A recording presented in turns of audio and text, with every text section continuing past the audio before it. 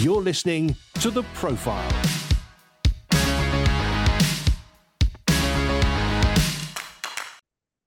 Hello and welcome to the Profile Podcast. I'm Andy Peck. Maybe you have a leadership role, or maybe you're just seeking to use your influence in godly ways. You will know that leadership can be a bit of a roller coaster, wonderful highs, crushing lows, and an awful lot of daily grind. Sometimes you need advice and encouragement from people who can relate to your situation. This is why for the past 18 years I've been interviewing Christians in the world of leadership, from churches, charities, and commercial and non-commercial settings. I've been aiming to support Christians just like you, so you can honour God, who is our ultimate leader. I trust that this next conversation will be an inspiration to you. This show is brought to you by Premier Christianity magazine, the UK's leading Christian magazine. Get full online access and the print magazine every month by becoming a subscriber. See special offers available now at premierchristianity.com. If you identify with the words business as usual, then my conversation today may not be for you. But stick around anyway, you may be inspired. I start this way because my guest works with Christian leaders who've realised that church business as usual is unlikely to cut it, certainly within the communities in which they're living and also in the vast array of cultures that inhabit our world. He's a pastor and missiologist who is the founder of Missional Labs, an interdisciplinary community that works to launch new imaginative ministry ventures in our modern missional context. His name is Tyler Prieb. He's based in New York City but travels widely, including to London, and I'm delighted that he's joining me to help us think afresh about what we typically do as Christians in leadership. So, Tyler, lovely to have you on the Leadership Show. Yeah, thanks so much. Thanks for having me. Glad to be here. So tell me about your journey to setting up Missional Labs. If you can kind of give me the potted version. The potted version. Well, the simple answer has to do with COVID and post-COVID and wanting to help step into that space in some new ways, as disruptive and destructuring as that was. There's a much longer story as well, which has to do with just, maybe I'll say this, designing the program that I wish I had had as a young leader to figure out what to do with my sense of ministry call and kingdom energy and kingdom imagination. I think, I guess quick narrative, done a number of things, including being a pastor, helped plant a church. I've led a large missions organization. I've worked with entrepreneurs in a business startup environment. And I just kept thinking very deeply with the Lord about what does innovation look like in this cultural moment? What does imagination look like? What are the leaders and the ministries that are going to reach the next 10 years, 30 years, 50 years going to look like? And I just really, really felt a call to step into that space and try to figure that out. And so, labs is just kind of a nod to the idea of innovation, or the idea of researching and exploring new solutions to old problems, I guess. But just wanted to create a space where we could reflect missiologically on what God is doing next, and begin to equip some leaders and send some people out into to explore some of those new frontiers and new challenges that we face across evangelism and discipleship and church planting, and Christian leadership formation, and all these sorts of things, and just asking what does it look like to do that in the 21st century.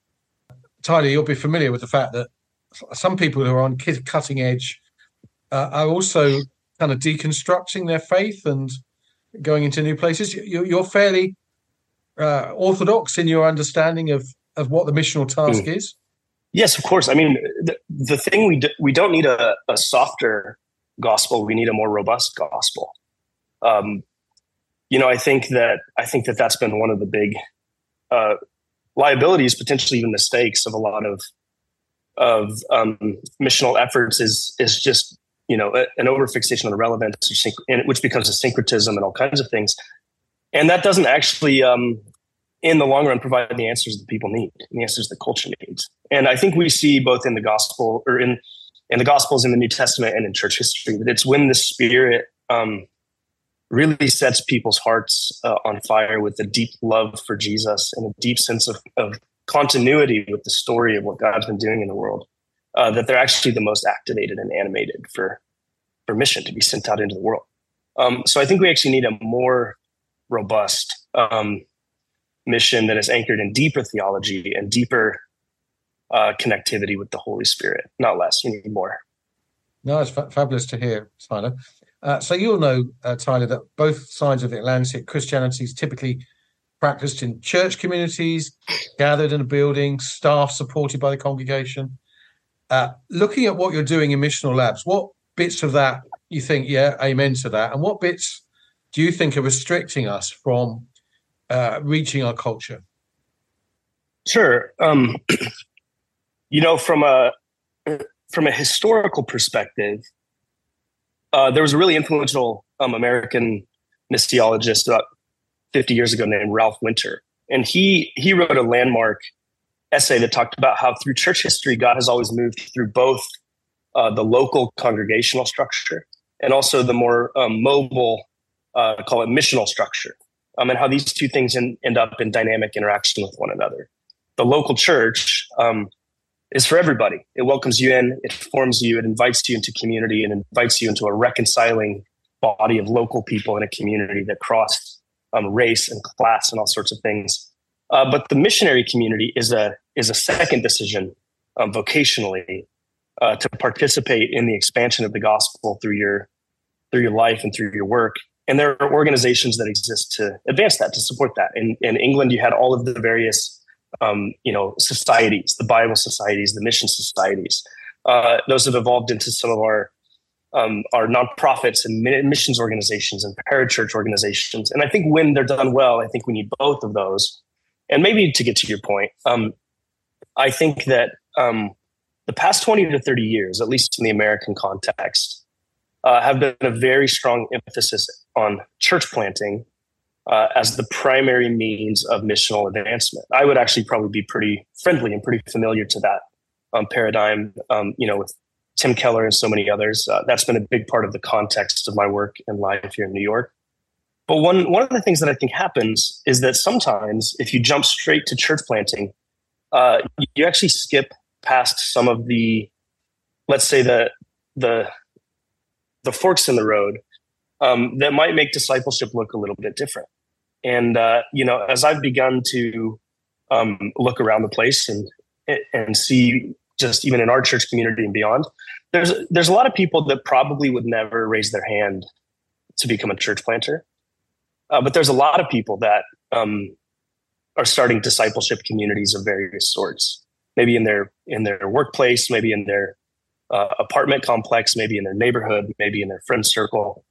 And so I began to look around and say, I think one of the things that's happening is we're actually being a little myopic on some of the new structures and some of the new communities and some of the new things that God is stirring up if we're only filtering them through the lens of our traditional church planting playbooks, or our fresh expressions, or our pathways and systems for all that sort of stuff.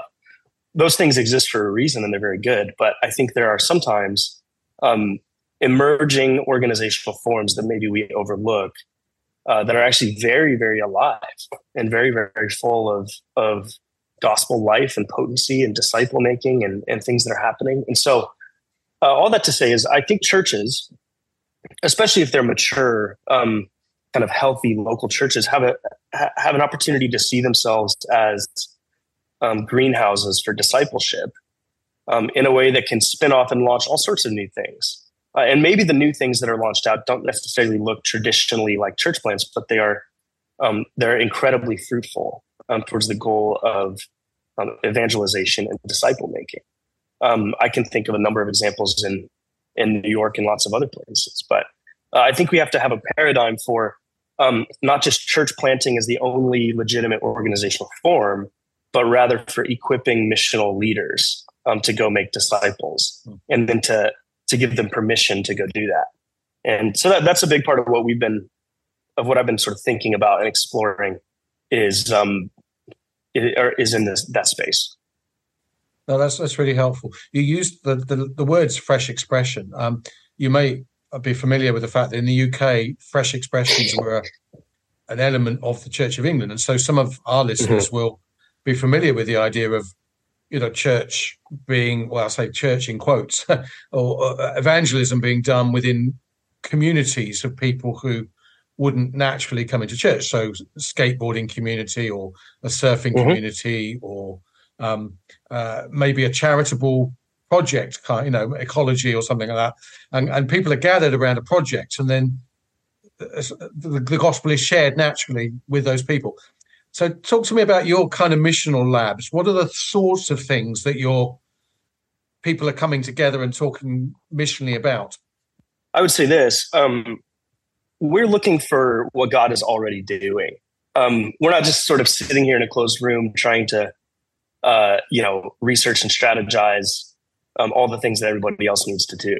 Instead, we're prayerfully saying, "Hey, Lord, who are some of the people that you're raising up, and what are some of the things that you're cultivating, and what are some of the things that you're building?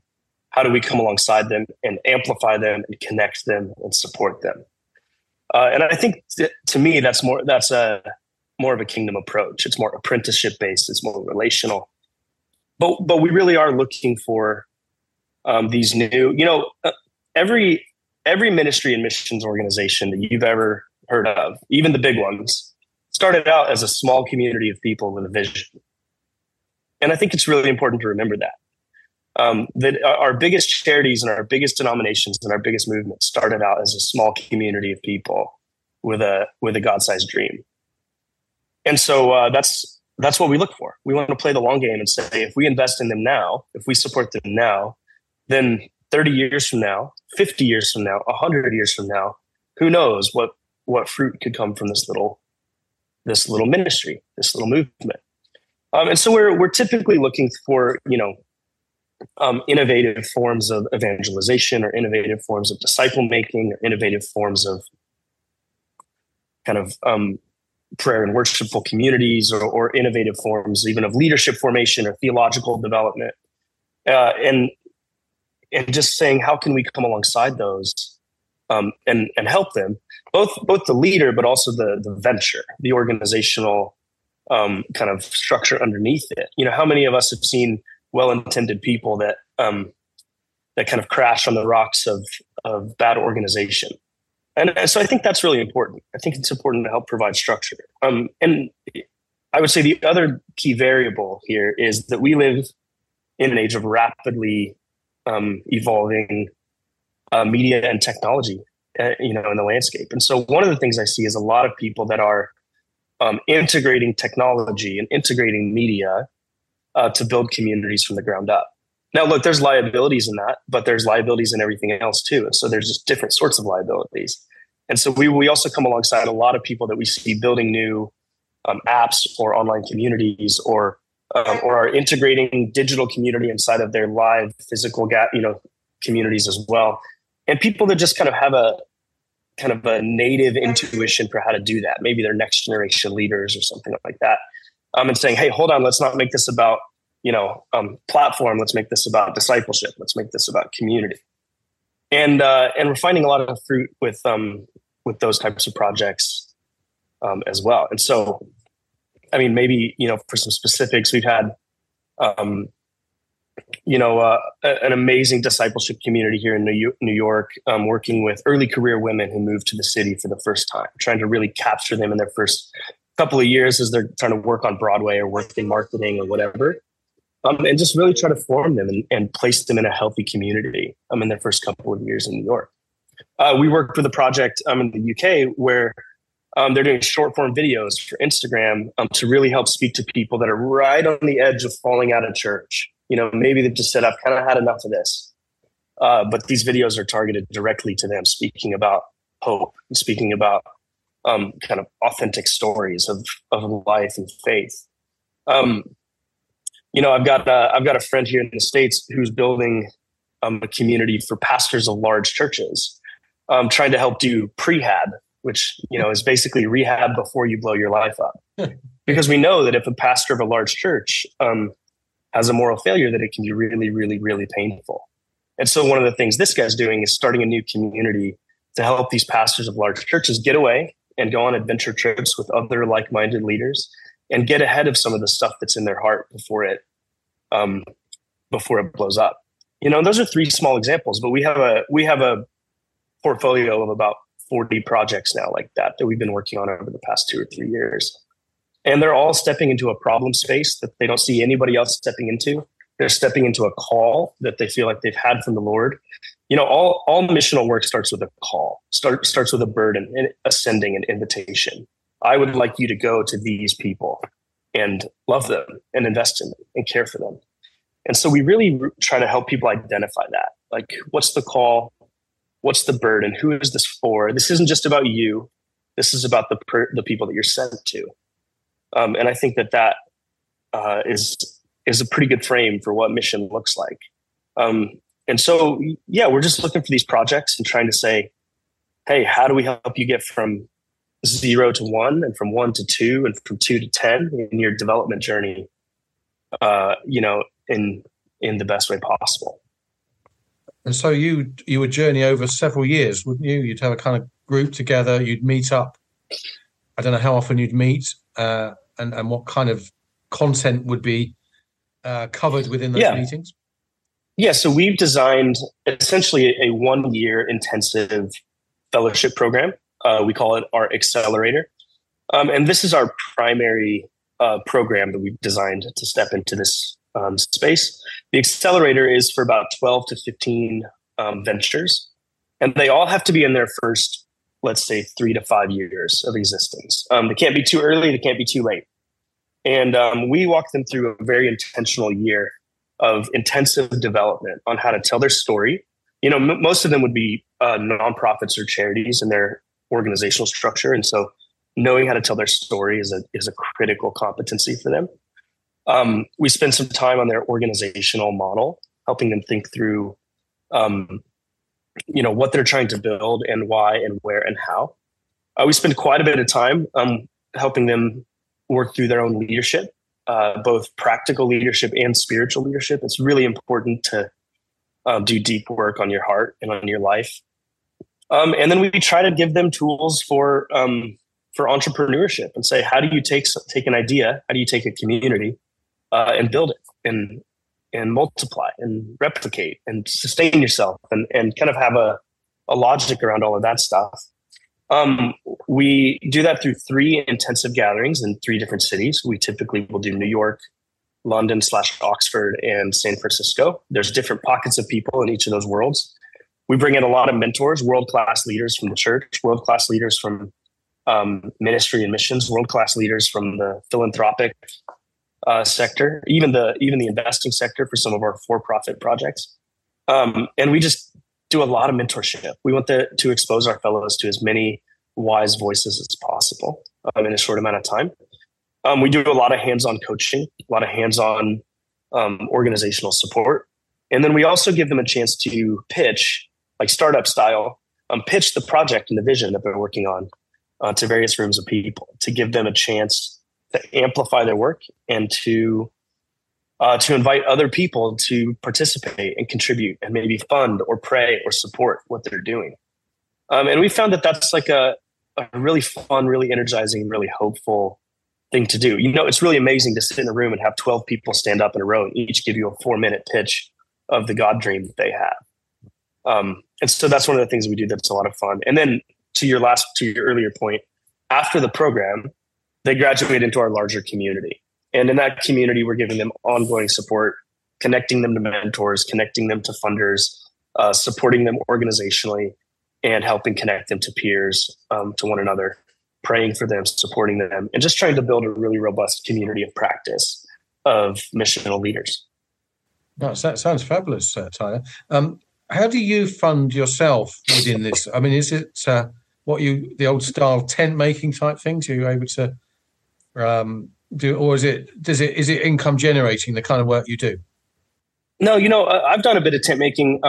We started out with a bit of a consultancy arm, and we came alongside some larger ministries and church networks and stuff. But ultimately, I felt for myself, this isn't prescriptive. I felt for myself that I didn't want to have my energy split between doing a consultancy and then also serving the ventures that I wanted to serve. And the reality is that the ventures that I want to serve are early stage. They're quote unquote startups. And so, a consultancy model doesn't work with them. Now, we do ask them to pay to be a part of the program, at least for now, because it shows a sense of buy-in and a sense of kind of participation. And I do think that you need to be able to cast vision and raise funding if you're going to lead a ministry or a charity of some sort. But it's not enough to pay the bills for us. No, we've decided to be a not-for-profit organization, and I basically am going to major givers, family offices, foundations. In the States, at least, there is a lot of capital that still goes to supporting mission and ministry. I think we all know that. And I'm basically trying to step into that space and say, hey, we are trying to work on the cutting edge. We're trying to be innovative. We're trying to equip the projects that are going to shape the future or shape the next generation. And we think that you should come alongside us and help us do that. And to the extent that I'm able to invite them not just into a financial contribution, but also into a community, our community, that seems to work pretty well. People like to be up close with some of the things that God is doing next. And the other beautiful thing about this is that it's a very impactful model. I mean, with me and my small little team, we can launch 10, 15, 20 ventures a year for not very much money. And so I think there's a lot of, just if you want to think about it that way, there's a lot of potential for impact through a small kind of high leverage little program. And so that's kind of how we think about it.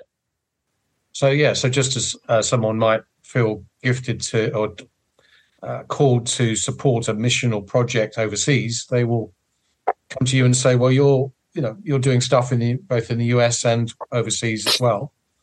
We'll support you because we believe in your missional work. Yeah, that's right.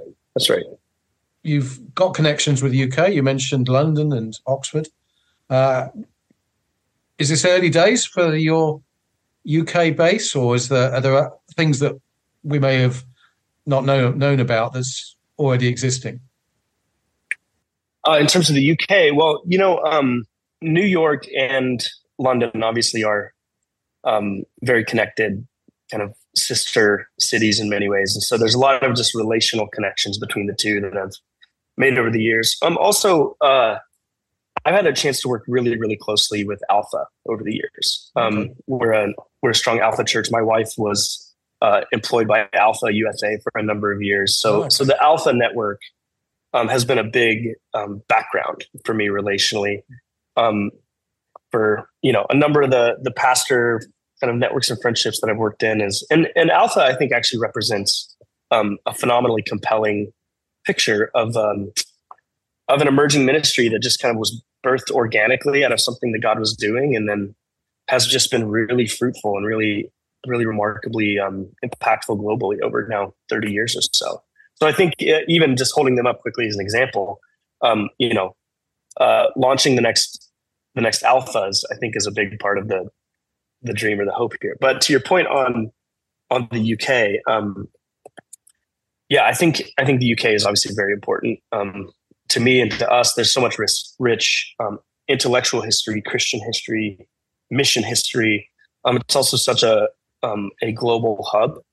I think that my hope here is not that we're just launching cool new projects into the American church or into the English church. I think there's already a lot of that. I think we genuinely want to have a global conversation and equip leaders for the missional challenges in their context around the world. And so I think part of that is that we need to have some hubs where we can do some training and do some work and connect with some people. And so New York and London are kind of our two strongest ones right now. We have a small hub in Vancouver, Canada, as well, and we'll see where we go from there. We're only about a 2 or 3 year old organization, so we're pretty small ourselves. Well, if someone's interested, how would they get in touch? What would their pathway be to connecting with you? Yeah, sure. If anybody listening is would call themselves a missional leader that has a vision or an imagination for a thing that they want to build to advance the gospel and make disciples and renew the church, we would love to help you figure out how to build it. And so our accelerator program, basically the applications for that program open in early March. So they're coming up in about a month, they'll open up. Then we'll make our selections over the spring and summer and then kick off the program in the fall around August, September. Feel free to apply for that. Even if you're not at the right stage or the right timing, I'd still love to know about you. So please get in touch. Obviously funders, we're building a community of givers and supporters who want to invest in a new missions model. Churches, pastors, we're building a community of pastors and churches that want to think this way as well. And we're just always looking to connect with friends and make new friends. The best way to reach us is just through our website, missionallabs.co. And you can reach us there. My email is Tyler @ and so we're pretty easy to find. Well, Tyler, it's been thrilling to chat with you and discover a little bit more about this amazing venture. And thank you so much for your time. Yeah, thank you. Really, really appreciate getting to chat with you. It was great to chat with Tyler Prieb. His surname is spelled Prieb, the founder of Missional Labs based in New York City, but as he said, travels widely, including to London. Exciting to hear what God is doing outside of what we might call traditional church to build up disciples. If this appeals at all, his website again is Missional Labs, or one word, missionallabs.co. And you can find out more about the different elements of his program and connect with him and find out more from him if you wish. In this fast-moving world, and as some struggle with traditional church, then maybe this parallel kingdom track is going to be of significance going forward. So this is Andy Peck thanking you for your company and look forward to the next time. Bye for now. You've been listening to The Profile in association with Premier Christianity Magazine.